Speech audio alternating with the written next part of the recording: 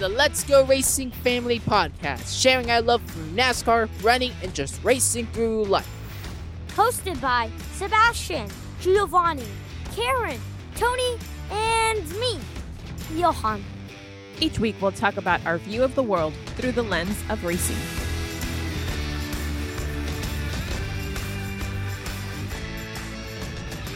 Welcome back to another episode of the Let's Go Racing Family Podcast. This week we're going to be talking about the Pocono Double, which was pretty eventful.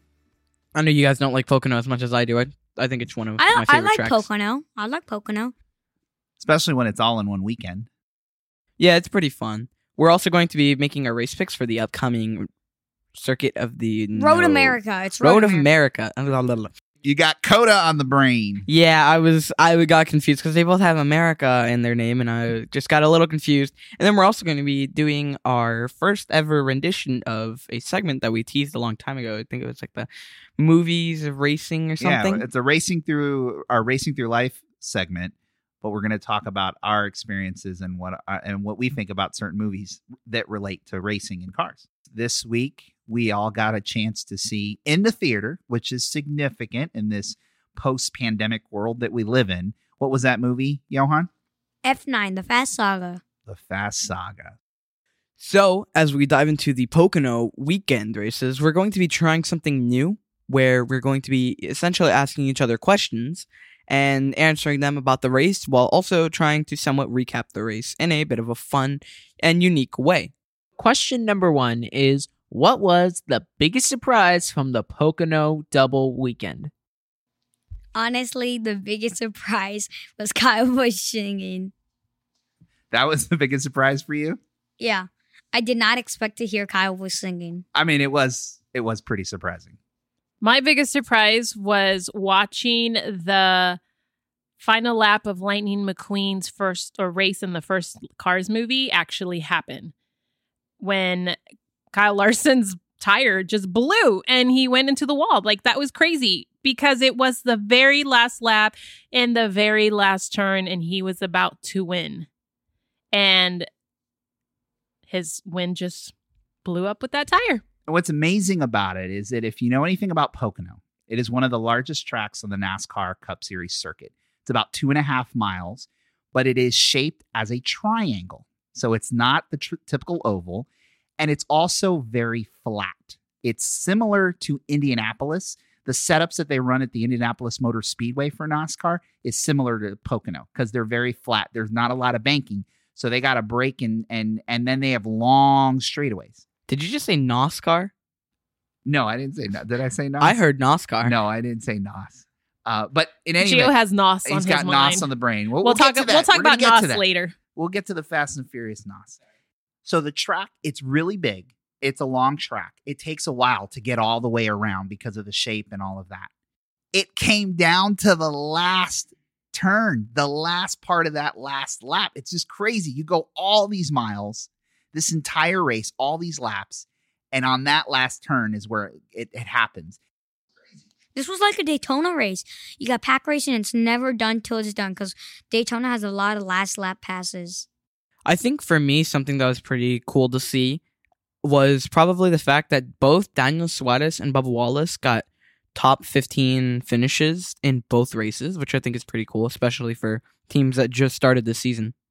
For me, the biggest surprise was the fact that Kyle Larson did not win one of those races. The way that his season had been going, clearly he was well on his way to winning that first one, but it's just amazing he didn't win either of them. That was the most surprising. I actually didn't pick him last week because I was like, he can't actually win another race. And as I'm watching that last final lap, I was like, oh my word, he's going to win 4 in a row. That is crazy. That is not possible. 5 if you count the All-Star race. Yes. So yeah, amazing that he never won this weekend. For me, the most shocking thing was how, even though they were at the same track and they were almost the same length, one race was a normal, like, it didn't have any factors with the exception of the Kyle Larson blowing a tire. On that last lap. Yeah. But aside from that, there wasn't like any stakes of like something could totally change the race. Well, the second race was very much a fuel race. Like they were talking about in those like last 10 to 20 laps, how these drivers are going to start to run out of gas, and it could mean that certain drivers could win, and like they're like doing strategy.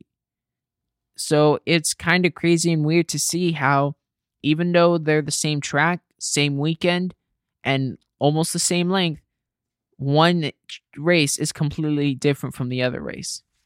There were definitely some surprises for Pocono.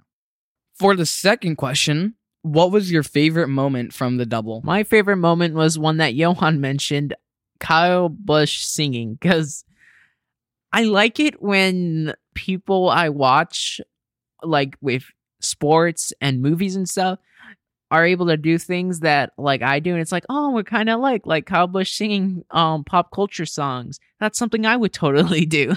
And not care what he sounds like. Yeah, I would do it the entire race if I could.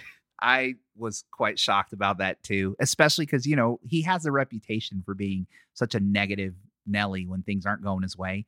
So you definitely know he was having a good race weekend or race day when he felt the need to sing that song, of all songs too. Despite the fact that he was having trouble with his car. That's what I thought was a bit ironic, that he was having problems with his stick shift and he seemed like he was just chilling. He was okay with it. He was okay. He was just like, whatever, I'm just going to race my car. Whatever happens, happens. Now, for the record, the singing came before he had the shifting problem. However, it's still, to your point, like, I think because he was in such a good mood, it didn't put him over the top. And because it didn't put him over the top in frustration, he was able to recover mentally and still make it work. Like, think about it. If he wasn't in such a good mood, he would have let the disappointment of that transmission and be like, just because think about it, last year, he had one thing after another, and then it fed the negativity. And this year it was like, you know what?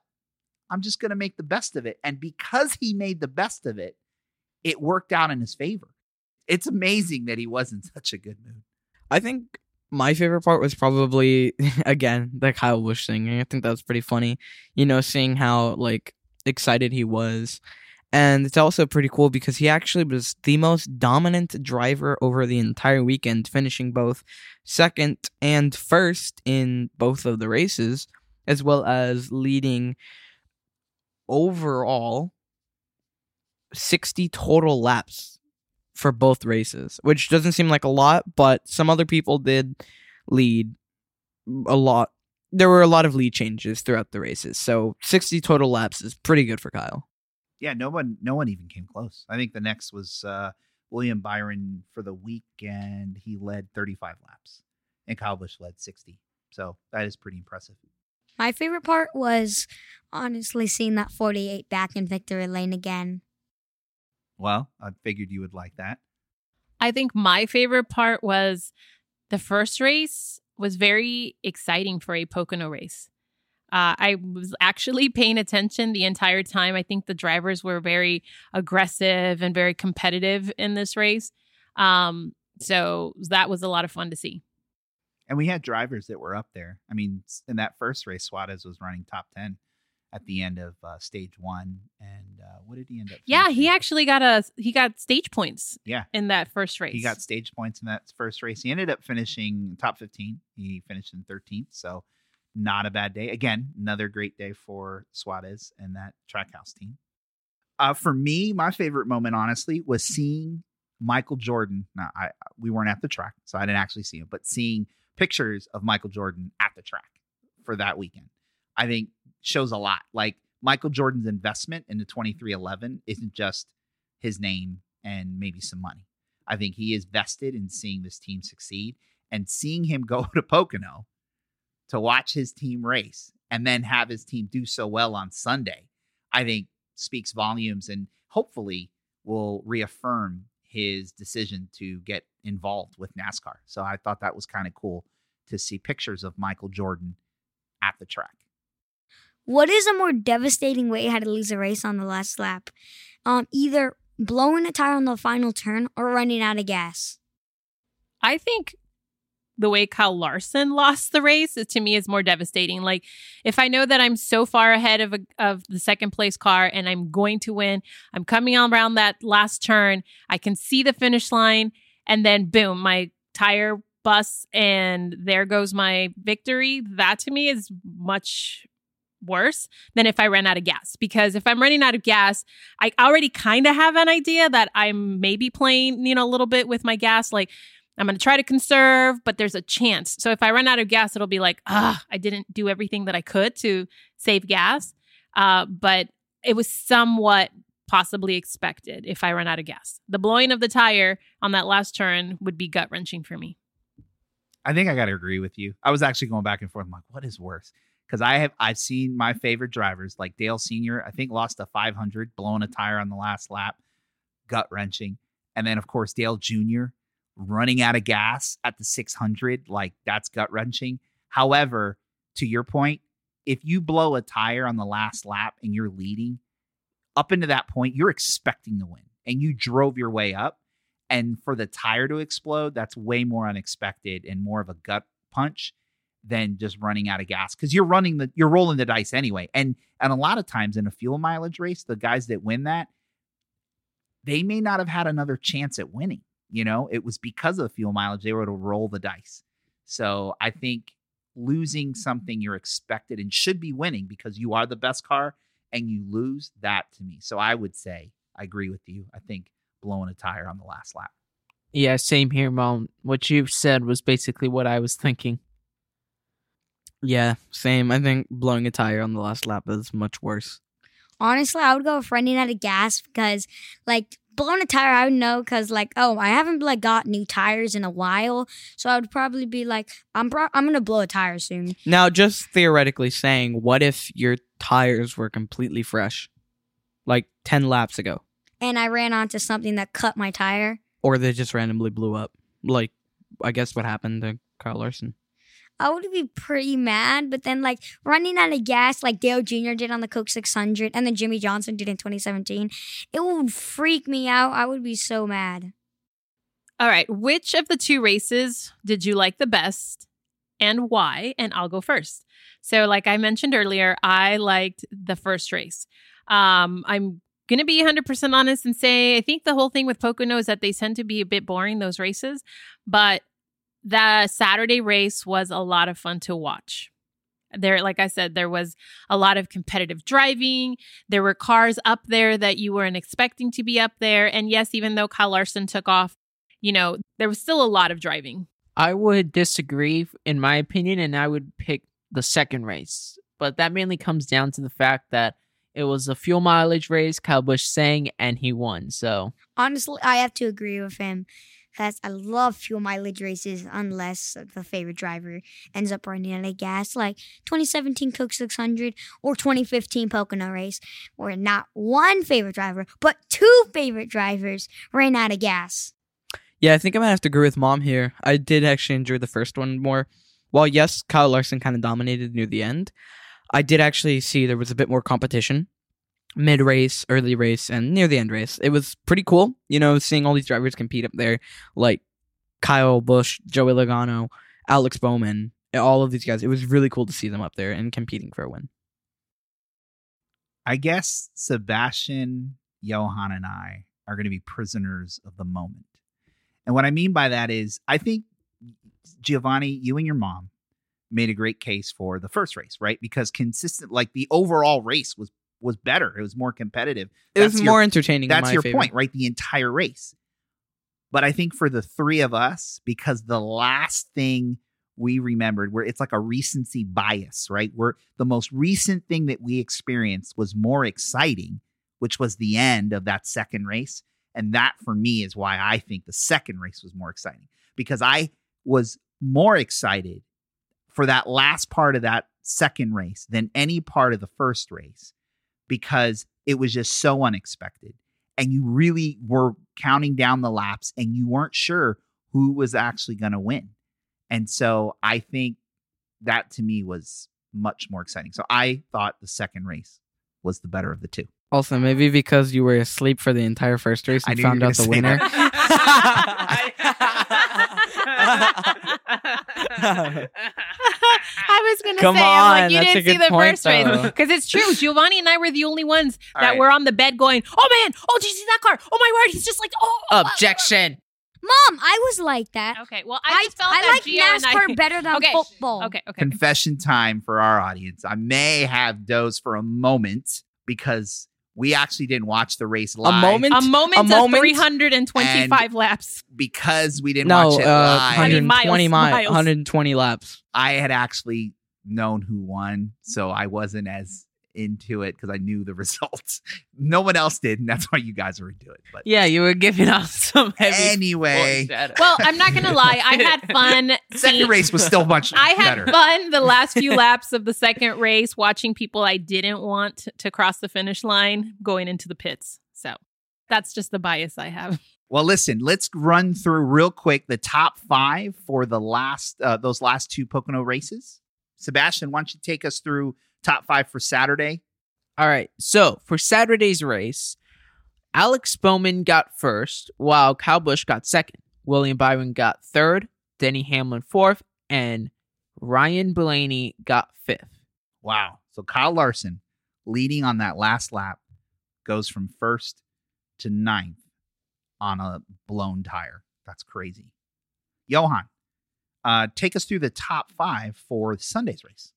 The top 5 for Sunday's race were in 5th, Bubba Wallace. 4th, Kevin Harvick. 3rd, Brad Keselowski. 2nd, Kyle Larson. And 1st, Kyle Busch. All right. Candyman, win number 2, right, Sebastian? For the Yep. Win number 2. And the good Candyman. The good Candyman. All right. In terms of our race picks, I was supposed to have the best weekend of everybody because I had Kyle Larson and was well on my way to 3 points when he blew a tire. But I was able to salvage 2 points because he came in second on Sunday.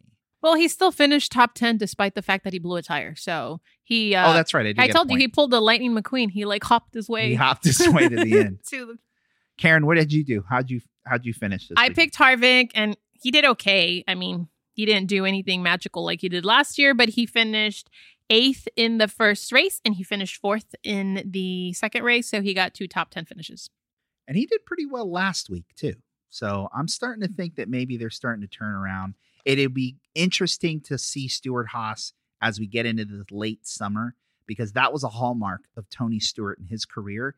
He may not always start the season off well, but he was one of the hottest drivers always coming down the stretch. And it looks like that Harvick and the Stewart Haas teams are starting to turn things around. 2011, was he not so hot in the beginning, and then he got hot on the end, and then tied with Carl Edwards, won the Homestead Miami race, and won the championship. So I'm making my prediction for the championship. Kevin Harvick's going to win another championship. Wait, every week you change it. Last week it was Kyle Larson. Now The it's week Kevin before Harvick. it was Timmy Hill. It was Tim.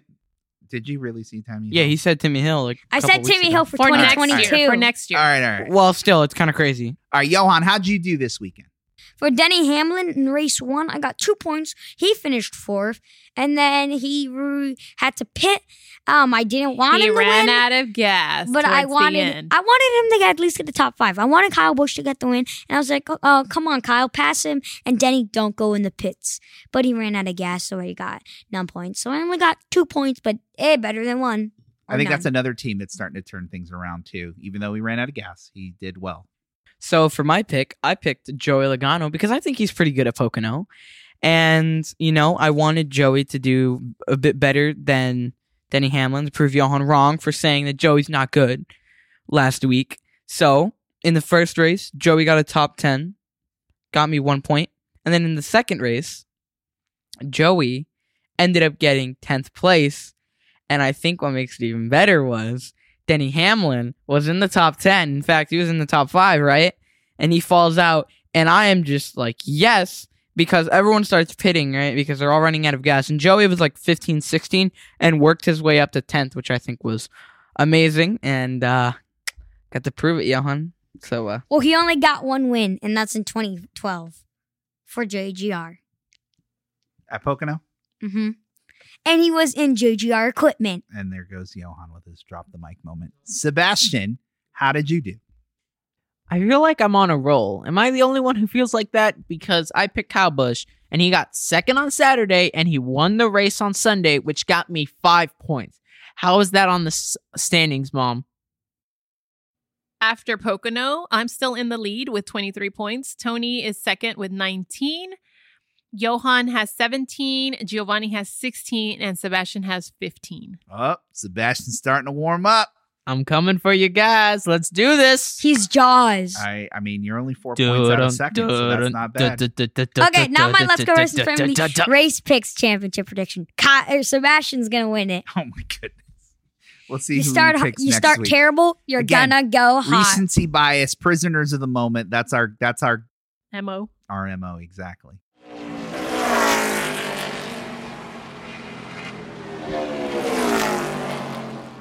Sebastian, where are we going next week? Next week is the 4th of July celebration for the United States of America. And in honor of that, we are going to Road America. Can I just say something about that? This is the most American race in all of NASCAR history. You're racing on America's birthday, the 4th of July. And then you're racing on a track called Road America. And then you have patriotic paint schemes? Seriously. The only way this would be more American is if either Uncle Sam or Captain America were the Grand Marshal. Do we know who's the Grand Marshal? I don't know, but And it could still be one of them. And what's with the accent? What I was going to say, Is this supposed to be Uncle Sam? What president is this that I we're am imitating? this is American me. Oh, it's It's an American. It's Sam the as Eagle. opposed to non-American Sebastian. Yes, here's Sam the Eagle. All right. With that, let's get into our race picks. It's the Let's Go Racing Family Picks of the Week. I don't know what else to say. It's the most American race in the history of NASCAR, according to Sebastian and Johan. All right, Karen, you're in the lead. So who are you picking to win this weekend at Road America? I am going with the king of racecourse. I'm going with the number 9 of Chase Elliott. Chase. Oh, man, that's going to throw me for a loop because I thought that was my backup because, of course, I can't pick Kyle Larson because I already picked him. So I think I'm going to go with a dark horse for me. I'm going to go with Martin Truex Jr. in the 19th. That's not a dark horse. He hasn't really done much lately. Okay, you have a point. All right. Johan, who are you picking to win at Road America? This is a true dark horse. The team is not full-time, but they will go full-time next year. He's Let's go- racing though, right, Johan? Yeah. He's racing. He's racing. Let's go to number 16 for Call League Racing, AJ Allmendinger. He's back. Ooh, he's going with the dinger. That's a big one. That could be a true dark horse win. Giovanni, who do you got winning? Well, just like Johan, he's not racing full-time this season, but he is on my favorite team in NASCAR right now. And he's driving a pretty stylish car, the 33 of Austin Cindric. Austin Cindric. All right. And he won last week. Didn't he win the Xfinity last week? I believe so. Yeah, so he's on a run. All right, Sebastian, bring us home. Who do you got winning on the most American of American races at NASCAR, Road America? Speaking of the Xfinity Series, like how I did my picks for Nashville, I'm looking towards the Xfinity winners for Road America. And the last winner there drives the number 20. I am going to go with Christopher Bell to win at Road America. Those are our picks for Road America this 4th of July weekend.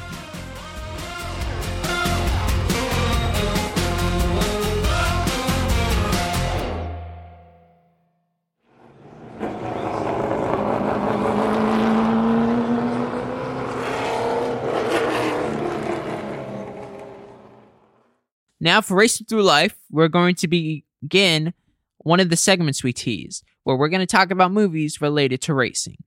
And to start off, in honor of the recent release of F9 The Fast Saga, we will be talking about the Fast and the Furious movie series. One of my favorite franchises. Just wanted to let you guys know before we do go into this segment, please note that we are going to be talking about the movie. So if you haven't already seen it, make sure to skip towards the end of our podcast. Otherwise, feel free to listen in. So, this movie is so ridiculous. Like, can we all just agree on that? Yeah, it was crazy. I mean, we've said it as a family. We acknowledge that the ridiculousness of the Fast and the Furious franchise is one of the things that it draws us to it, right? We love the popcorn nature. It's a popcorn movie. It's really like I explained it the other days. It's like Bugs to Light. It's like it's so beautiful we just can't help it. Like we're not watching this movie for anything other than just pure entertainment. You know, it started 20 years ago for me because of my love of cars, racing, and Paul Walker.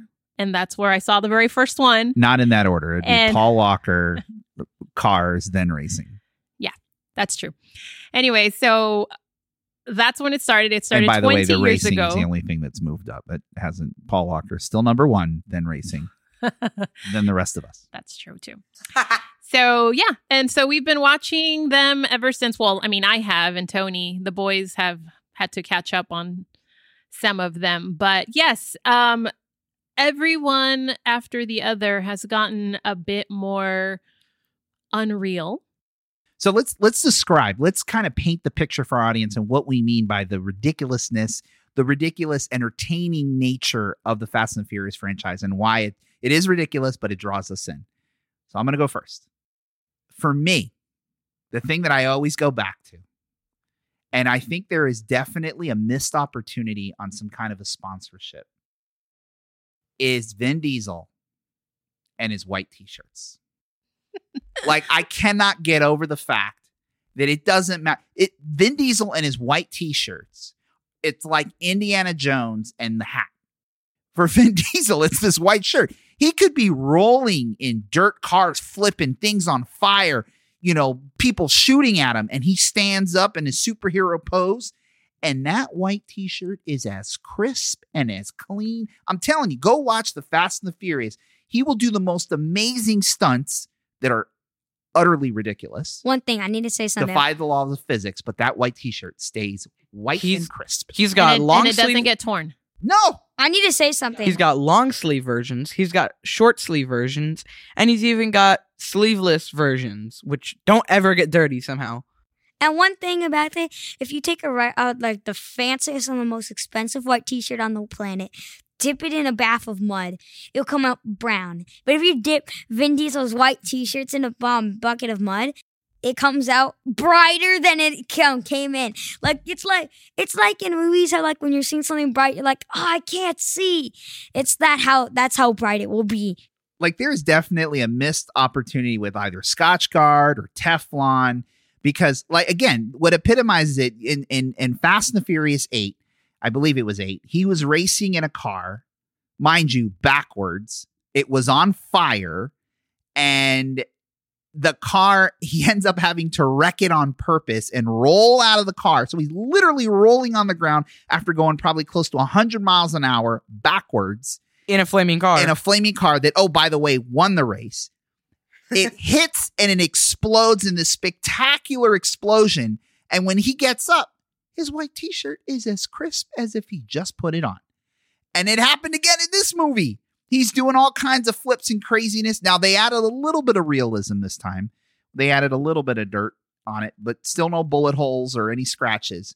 It's still a very nice looking one. And it was really just at the end after rolling through a truck that exploded behind him with fire and ashes just going over his head and his back. How about the fact that he was running through the truck straight as it's tumbling? Like he didn't fall over. He's just running through it. Like, how does he stay balanced? It's craziness. So why don't you guys tell us? So that was for me. For you guys, Giovanni, what is the most ridiculous thing from the Fast and Furious franchise? It's just amazing, but it's entertaining for you. You know, we started this series off from just simply street racing and robbing trucks, which, you know, somehow that is believable and realistic. I would say about everything in the first movie is realistic. But we have gotten to a point where we are literally sending a Pontiac into space with rocket jets attached to it and using NOS cans as literal boosters. How have we gotten to this point? And using like 1950s like underwater gear for outer space gear. People who go to space takes months and even possibly years of training. and Tyrese and Tej just leave the planet. In a 1989 Pontiac Fiero. And they end up No, looking those- like minions at the end of the movie. And then, honestly, their outfit was from World War II. It's just, that's Where did they get ridiculous. so many Pontiac Fieros? Because when they were testing those cars It was another earlier in the Pontiac, movie, and it was blew another up. one and it blew up. And they said they were excited at the at the end of that one because they were like, yes, this one didn't blow up before For all it we blew know, up. they could literally have hundreds of Pontiacs just sitting there waiting to be used. Sebastian, what is the craziest thing for you about the Fast and Furious franchise? I think similar to Gio, it's just how crazy the series got. Like, let's take a look at each film and the most ridiculous thing in it. For the first movie, The Fast and the Furious, the craziest thing that happens is that they're able to get a car under a truck. Like, that is the craziest thing. And if you think that's crazy, just wait till we get to the later movies. In the second movie, Too Fast, Too Furious, there's like 2 points where the main character, Brian O'Connor, does a jump, one over a car as they jump on over a bridge, and then one where they drive a car into a boat. You know, that seems a little crazy, but it's more realistic than driving cars into space, or even in the 8th movie, literally The Rock grabbing a missile and just pushing it over ice. How have we gotten to this point? Like, my personal favorite is 5, and in that one, they are literally pulling a safe out of money across Rio. The next one, they're trying to take down an airplane that's like it's like the never-ending Runway, like the 30-mile and there's a long tank runway. in it. They're driving a tank across the road. Oh, wait, do you guys remember when Brian drives, I don't know what car it was, I forgot, it was like a Ferrari or something, he's driving it through 3 buildings and just absolutely wrecking them, literally gliding over them, and I'm just like, oh my word. You stole my most unbelievable was driving that fancy car that they managed to steal through 3 buildings in Dubai or Oh, Abu and Dhabi. also, I think Vin Diesel was wearing a white shirt, rolls out of it, perfectly fine. Perfectly clean.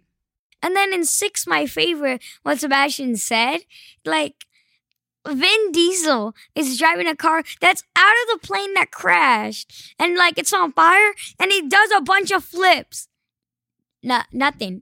Perfectly white t-shirt.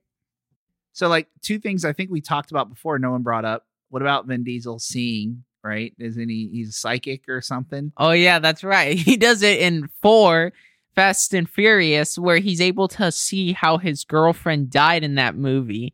Yeah, like, he was Even somewhere though- completely else, and then he's just like, all of a sudden, He stood on the road where Letty supposedly died and was able to see exactly how it happened. And then again, no one said it. What about the submarine? We went from street racing to racing a submarine in what was it, 8? It was an 8. Yeah, that it was happened? 8. Just ridiculousness. What was the most But ridiculous in this thing one, though, that we happened have in this movie? 2 flying cars. Like, okay, so I think the magnetic car wasn't as a big deal because obviously, like, they got it to where the plane and the car would like magnetize it. Still But kind of crazy. When's the last it time is you ever crazy. seen that happen? But wait, but Vin Diesel Never. and Michelle Rodriguez are in a like Charger driving on the top of who knows where. They're about to like dive off of a cliff because they're running out of land. And somehow he like hits the car on the corner of what used to be a drawbridge and catapults themselves on the rope that is still there from the drawbridge and basically shoot themselves to another part of a mountain. and Vin Diesel's just And it's casually like- doing this. How? Maybe somebody out there can explain the physics to me. I'm not a science person, but that just doesn't seem believable. So again, we may seem like we're making fun, and we are having a little fun with it, but you're describing all these scenes. I'm like, yeah, I want to watch that movie again. No, it is. I'm telling you, I it's do. like It's a it's like guilty bugs pleasure. to a Yes. light. It's just you can't help yourself. You have to watch it. And like, you know, when we say we watch these movies and people are like, "Oh, really? You watch those movies?" Like, guys, it's not a documentary. It's not for any like educational purpose. It is for pure pure enjoyment and laughter at the ridiculousness that this franchise has gotten to the point where even the actors themselves are poking fun at it in their movie. Yeah, so explain that. That actually happened in this last movie. So Tyrese as a character was talking about the fact that he thought that they were superheroes. And they were invincible. Like, he literally was talking to Tej and was saying, look at this. Do you not see this jacket? 14 people with guns shooting at me. Not, like, no blood. Yeah, it had bullet holes, right? The shirt. They weren't even that bad. But he wasn't hurt. It is amazing. What was the other thing that happened to him? Oh, he was actually running away from a truck that was about to fall into a landmine, and the truck literally blasts up and either lands on him or lands in front of him, and everyone's like, "Oh, it landed on top of him." When you're watching it, it looks lands like it, on right? top of him, and miraculously, he's fine. He's fine. He's Just on the walks other out. side of the truck. Perfectly fine." So It's ridiculous. Yeah, it was a lot of ridiculousness in this movie. Another ridiculous is, speaking of that drawbridge that was broken, it broke while Tej and Roman and We're driving across it, right? what's her name? It's complete. Ramsey. and Ramsey. They're It's just in this completely truck. down. They're in this truck, or they're on this drawbridge in a truck, and the drawbridge breaks as they are on it, and it is literally falling behind them. And somehow they managed to drive that truck vertically up the broken drawbridge back onto the mountain. Yeah, and another thing I find super crazy and ridiculous is how many times this series, including this movie, have brought dead characters back. The big thing with this film was that they were going to bring back the character of Han, who died in Tokyo Drift, and then it was retconned that it was killed by Jason Statham in 7. And it was like, oh snap, they're bringing him back. And I just find it so ridiculous how this series is willing to like bring back characters, because the big thing with the 4th movie was that they killed Letty, but then they say no, she's alive. So I wonder, they could totally bring back like half of the dead characters from these movies. Like, I'm putting my money that Gal Gadot will show up in F10 and F11 as Giselle again. And fasten your seatbelts. That's what they should have called the movie.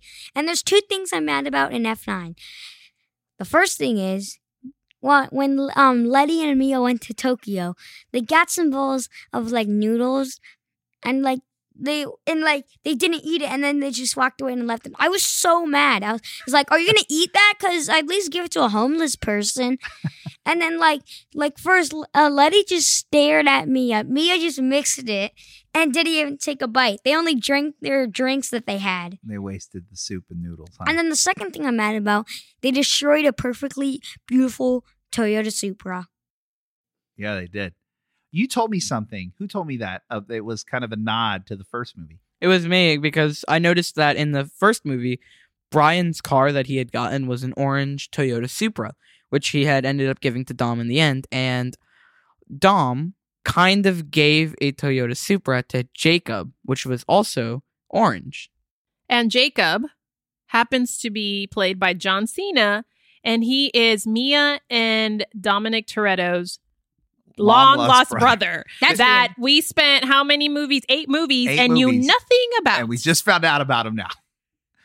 I mean, I guess, hey, George Lucas can go and retcon and redo and, come up with storylines that we never thought about. I guess Vin Diesel and Fast and the Furious can do it. Yes, that was kind of crazy. Like, they didn't mention anything about this brother, and all of a sudden now he's got this brother in this movie. That was also a little crazy, but it was interesting. I mean, I like John Cena though. He's actually a really good actor. I like him. He's very entertaining. I did think though that it was a good. They did do a good job tying the story from the first movie, because in the first movie, Vin Diesel or Dominic Toretto is telling Paul Walker's character of what happened to his dad and how he died. So they do bring this back in like action, like in, you see it when it happens. And so that's how they were able to introduce the brother. So I think they did a really good job in bringing that story in. The funny part for us is just that, 8 movies in and we didn't know that Dominic and Mia had a brother. Yeah, and also something interesting is that they had like extended scenes of the flashbacks with the story of Dom's dad and how he and Jacob fell apart. And it kind of calls back to the reason why Vin Diesel said no on Too Fast, Too Furious, was that he felt that the sequel should have done something like Godfather 2, where they tell a sequel and a prequel at the same time. But because it was just like a standalone story that didn't connect, that's why Vin Diesel said no. But with this one, they technically did Godfather Part 2 with the sequel and the prequel. That's some interesting movie knowledge. Oh, and then something weird is that, like, when Vin Diesel was fighting, like, 50 men falling into the water. And it's either that, like... Chains, metal, and concrete falling on him. And it's like that, like, someone was there protecting him, like, just moving the rocks away from him. It was the Yeah, Scotch it's card the- on his white t-shirt. Because his Created a- t-shirt was really nice created looking and dry. A force field. Yeah, it was It was the king of cars. The king of cars protecting him. And then when he started drowning, the king of cars protecting him again. Protecting him with a bubble of air to breathe. And think about a flashback of him when he was younger. So let's as we kind of wrap up this section, one thing I do want to acknowledge about the movie that I thought was kind of interesting. They alluded to it in the first movie, and then obviously in 9 it plays a bigger role, is the fact that Toretto's dad was a stock car racer and was working his way up the stock car ranks. I was waiting for a stock car to be seen in this movie, and it's pretty cool to see that, stock car racing is in Toretto's blood. I was waiting for that kind of NASCAR stock car connect. They said something about the Busch Series, like he was trying to get a Busch Series spot. Yeah, he was the storyline was that his dad the next season was gonna have a place on a team, and then obviously died in that race and didn't ever make it. But it is interesting, that connection to stock car racing.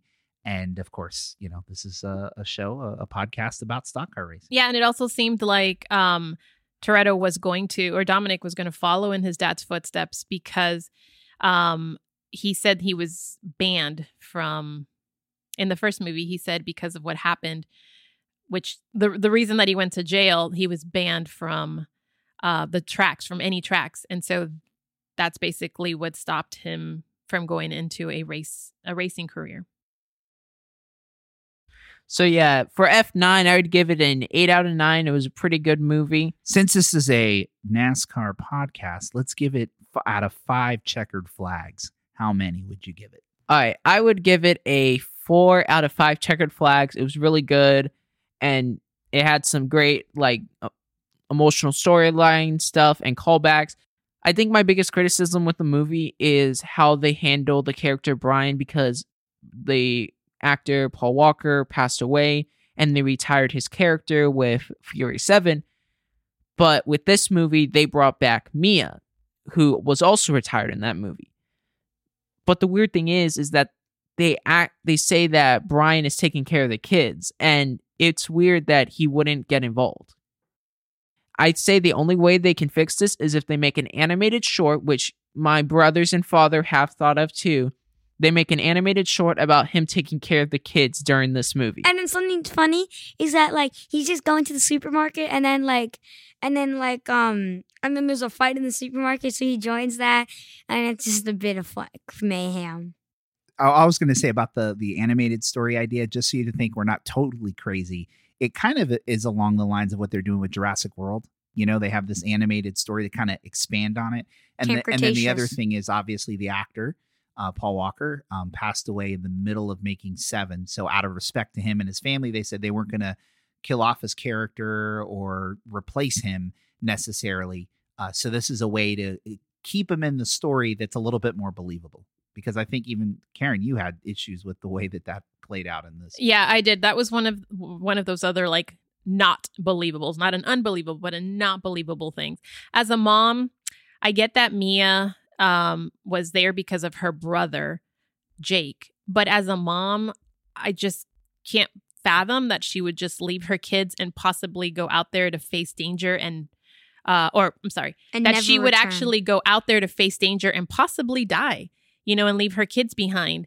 And the other thing too is after seeing these movies from the very start, realistically, Paul Walker's character, I don't see that he could just be okay with staying home with the kids. So I think they could have done something a little different. Obviously, Paul Walker is not alive and he can't play his role, but they should have done something a little bit more, that was believable. Even though we're just talking about a movie where a lot of things are completely unbelievable, I still think they should have done something different with both of those characters. Because again, as a mom, I can't fathom going out to possibly risk my life and leave my children behind. Yeah, I can barely get you to go on a roller coaster with me, let alone go with your brother to fight spies and stuff.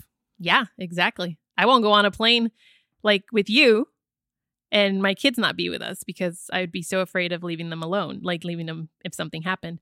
But yeah, so I will give it's Fast and the Furious movie, so I have to give it like 4. Wow, you guys are generous. 4. I was gonna say 4.5, but I'm gonna say 4. That's like a perfect movie. 5 out of 5 is a perfect movie. I was gonna say 4.5, but I'm gonna say There is no 4 perfect just movie. because of I think the Paul Walker and the Mia story line. But other than that, I love the ridiculousness. The Fast and the Furious franchise will always be near and dear to my heart. Well, I'm giving it a 1 out of 5. It was horrible. It defied the laws of physics. It was no, I'm just kidding. It was honestly pretty good. But like Dad said, a perfect movie would have to be perfect. But it wasn't perfect. So I'm going to have to give it a 4 out of 5 because it was good. It was fun and entertaining, but it's, that's just not perfect. And there were a couple of things that they could have done better on, like the whole Brian thing. Overall, it was a pretty good movie. A couple things they could have worked on, but pretty entertaining. Wow, guys. Johan, you go next and then I'm up. But I'm just surprised. Like, of all the people, I thought I would be the one that would grade on a curve. But all right, Johan, what'd you think? Honestly, I'm going to give it a 3. Oh, okay. All right. Tell us more. So the reason is like the Paul Walker. I wanted to see Paul Walker get out of the car and sit in the chair. I want to see him in the chair, not just stay in the car. I want to see him in the chair. But you mean like get one of his brothers, or they do CGI or something? CGI, or even get if you his saw brother, his back, and then like, CGI right. his face. Like, to him. but even if you saw him like get out of the car and the backside of him that kind of resembled him, that would be okay. At least I would be fine if like they have him get out, slam the door, and then we just see his back and cut it. And then they could maybe just CGI his brother that looks like him and make it look more like Brian. So besides that, what else did you like or not like about the movie? What I also did not like is that I was confused about they said something about like when the dad throwing the race, about the race where the race in the beginning of the movie. So I was confused about that. Oh, the whole thing with his brother and his dad and all that. Yeah, that was a little bit interesting and a little weird the way they played that out. By the way, one of the reasons I'm giving it a 4 and not like a 4.5 is because I really didn't like the way they explained how Han came back. It felt confusing and weird and like, wait, what? Because they basically explained that Mr. Nobody, played by Kurt Russell, did some kind of magic trick to help Han fake his death because he was working on assignments in Tokyo, which also happened to do with the plot of the movie. And it's like super weird. Like they couldn't have said, like at this point they could have just used like they made it look like he died and then they revived the body later.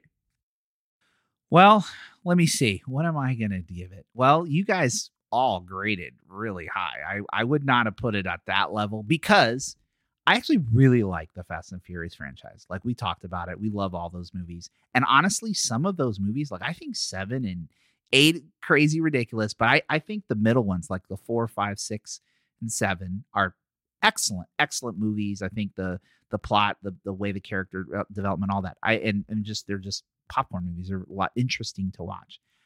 I don't think 9 was at that level. So I'm going to start there.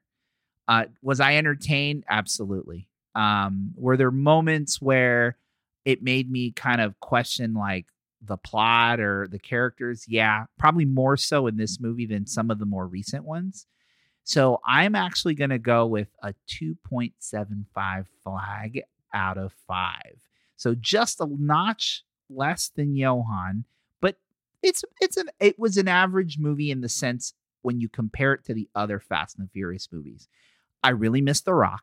I think he adds a lot to the franchise. The villain didn't really play out for me. I just, Charlize Theron, did I say her name correctly? Yeah. She's an amazing actress, and she did amazing in the last movie. I didn't think that her character was as fleshed out and really didn't intimidate me and scare me as she did in the other movies. I really like John Cena. Think he's a funny, entertaining actor. I think they could have done more with him and make his role a little bit more believable. The whole brother line, I think, was, we talk about ridiculous, but then there's plot ridiculousness that I can't forgive as much. I can forgive the crazy suspending physics and all that stuff. Plot stuff in the plot that's not believable, that's a little harder to forgive when you're talking about a movie. So that's why I give it. Again, would I watch it again? Absolutely. Would I say it's one of my favorite Fast and the Furious movies? No. But I will say there are some of the Fast and Furious movies some are probably in my top 10 all-time movies. And the franchise is definitely one of the top franchises. And it is an amazing story to think about a movie franchise that started out about a subculture of street racing and evolved over time to now world, travelers and spies and spy movies and all of this other action, and going from street cars to under the water with the submarine to now outer space. I think that's an amazing feat that it actually plays into the whole storyline. So I definitely recommend that you watch the movie with a grain of salt, more so than maybe even some of the other ones. But definitely an entertaining movie. So before we go, I want to do two things. One, I'm going to change mine from a 4 to a 3, only because you made a really great point about the other movies. The other movies, there are other movies that are on that franchise that were much better. And second, let's go around the table and let's share which Fast and the Furious movie is our favorite. But one thing. I'm going to start. My favorite is the original. OG, you're an OG club. Yeah, so before I tell my favorite, change mine to a 3.5. Dad convinced me. I'm sorry. I'm changing mine to a 1.5. No, stop. Okay. Always got to go crazy. All right, I'm changing. Hold on. Gio, what's your favorite movie? I think my favorite is probably the first one. I just think it's very eventful and it's fun. And, it's pretty cool. It's the first one, really enjoyable, and I like it a lot. The thing that I like about the first one, why the OG is so is fun for me, is because of all the hooked up cars. I had a 1999 green Dodge Neon, which I loved because it was so cute, and I was going to hook my car up. I literally went to car shows to check out what to do to my car. I got as far as just adding all the clear lights to my car. I was gonna and I did the little colored lights at the front of the windshield wiper sprayer, and then the next thing I was gonna do was the bottom glow lights. But and now it's a V8 Hemi Dodge Challenger. I mean, you can't change it any better than that. It's true. I got married, had kids, and that car eventually got traded in for a Challenger. So I'm going to change my score for F9 to 3.5. You got it. And my personal favorite is Fast 5. I really like the setting of Rio and the fact that all these characters get to do a heist together. The Rock's great in it and has one of my favorite lines in the entire series where he drops the F-bomb. And then also, the bad guy in that movie, who I think is interesting and intimidating, I really like that scene where he describes the way the Portuguese invaded compared to the Spanish. He looks like my aunt's dad. Yeah, we always do talk about that. We're if his doppelganger was this actor. So yeah, that always does make him a little bit more intimidating when we see him in person.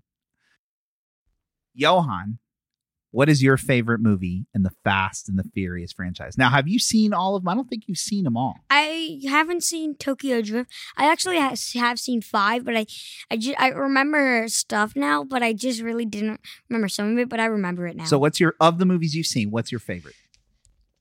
One thing, I'm lowering it. I'm giving it a 2 of F9, but my favorite is I gotta say my favorite is the Fast and the Furious 6 because I just love it. I love, what's the bad guy's name again? It's like Owen Shaw. And he's played by live action Gaston.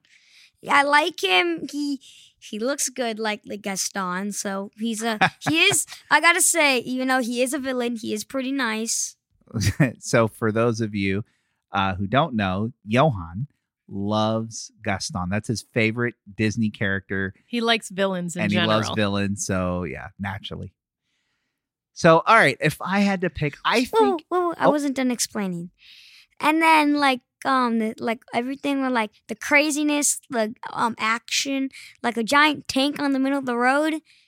Crazy. And then, I think that was the movie, Letty came back, and, she actually had more screen time than, an end credit scene, finding out when she came back. And then, the whole long runway thing, the final fight in the plane. And it was just really good. Vin Diesel flipping over, coming out with a perfectly white shirt.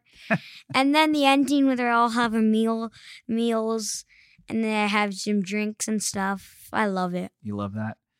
Well, you know what? I'm going to go one further than you. I'm going to say 7. I don't like 7. I know. It is a tearjerker. It's a little emotional because that is the movie when we lost Paul Walker, and they had to work that into the storyline.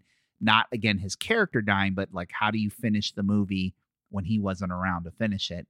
And it was they had a very touching moment at the very end, and I'm not afraid to admit that I may get a little teary-eyed every now and then when I see that, even though I know what's happening. And the song with that movie, it's one of my favorite songs.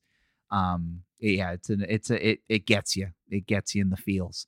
But overall, I think the movie was fantastic. It brought all the characters to that point together. They all had great roles, and the villain was Owen Shaw's brother, who is the actor. Decker Shaw, but the actor. Handsome Rob. What's his actor name? Jason Statham. Thank you, Jason Statham. Yes, Handsome Rob, as Karen knows him from Italian Job. Jason Statham sounds like a guy from a commercial that is Phil Swift's brother. Maybe it's his stage name or something. I don't know. But the point is, I think he's an excellent villain in the movie, and it kind of set up some of the future movies, and it also is pivotal in how this movie is now these movie franchise transition now into this spy movie. And I think in 7, it had one of my all-time favorite ridiculous scenes, which is when they had cars flying through the buildings in Abu Dhabi. And I love Abu Dhabi. I love the United Arab Emirates. I had a chance to travel there. It's an amazing place in the world. And so they actually having parts of the movie set there was also pretty amazing. So I think I would have to definitely go with 7. And for me, 7, I would give probably a 4.5 out of 5. So that's the line of thinking why I gave this movie 9, probably I don't want to say 2.5. I don't want to say 2. I'll say 2.75. I do think it's better than average. I just don't think it measures up, especially in the Fast and the Furious franchise. So there you go.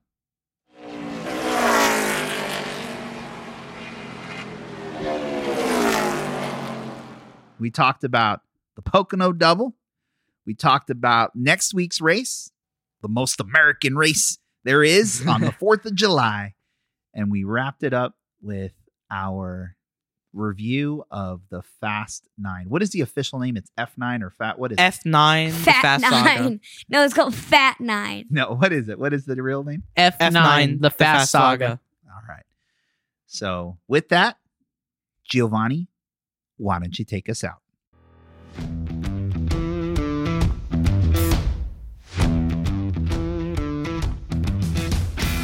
That's going to wrap up this week's episode, everyone. Thank you so much for listening on in. Please consider subscribing, downloading all of our podcast episodes, and following all of our socials. Let's Go Racing Family, out.